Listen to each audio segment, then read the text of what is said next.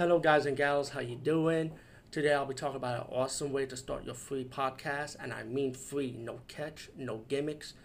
It's totally free, easy to edit, easy to record, and easy to promote and monetize your podcast.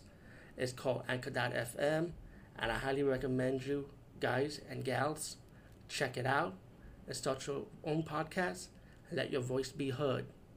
And also, don't forget to listen to Wild Dog Podcast and tell them that I sent you and that you hear it from me. So you get more people to join Anchor.fm.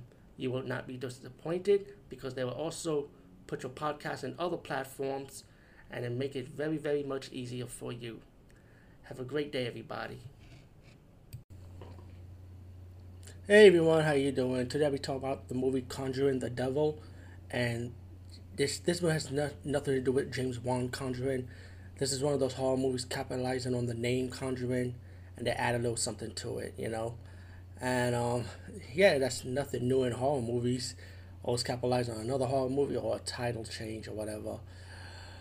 But anyway, Conjuring the Devil, right, is about a group of people that go to this church.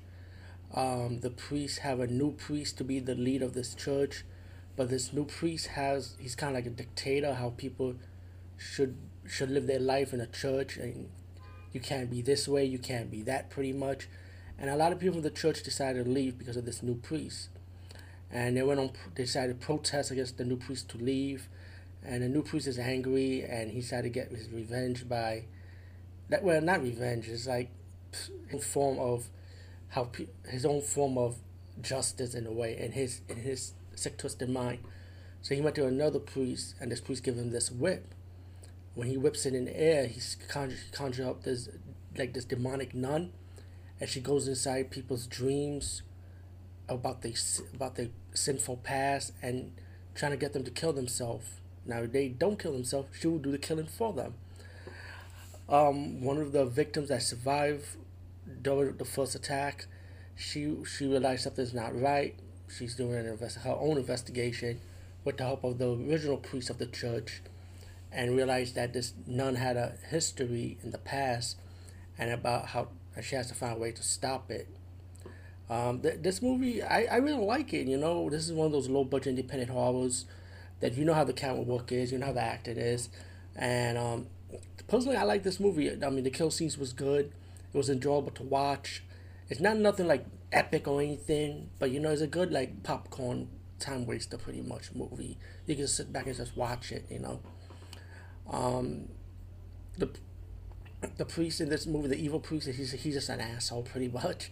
You know, like I described, like he's one of those priests that's like telling you how to live your life in the Bible. You know what's right and what's wrong in his dictatorship kind of way. The nun is just a typical nun, you know. The climax scene in this movie, I would say, is the possession scene and this happy cleansing day party they have. How the nun possesses this person, start wiping people out, which I find kind of funny though. You know, the setup of it. Yeah, it's a Conjuring the Devil, so give it a chance. You know, it's a good popcorn waster. You know, have a popcorn, drink a beer, and just enjoy. Anyway, peace out and see you later. And by the way, this movie is New York made, by the way. It was filmed in New York City, Brooklyn, Long Island. So pretty much New York City. So shout out to New York filmmakers, and thank you for using New York City to film location and horror movies or any genre, you know, because hey, we all need jobs, you know, especially here in New York. Peace out and see you later, guys and gals.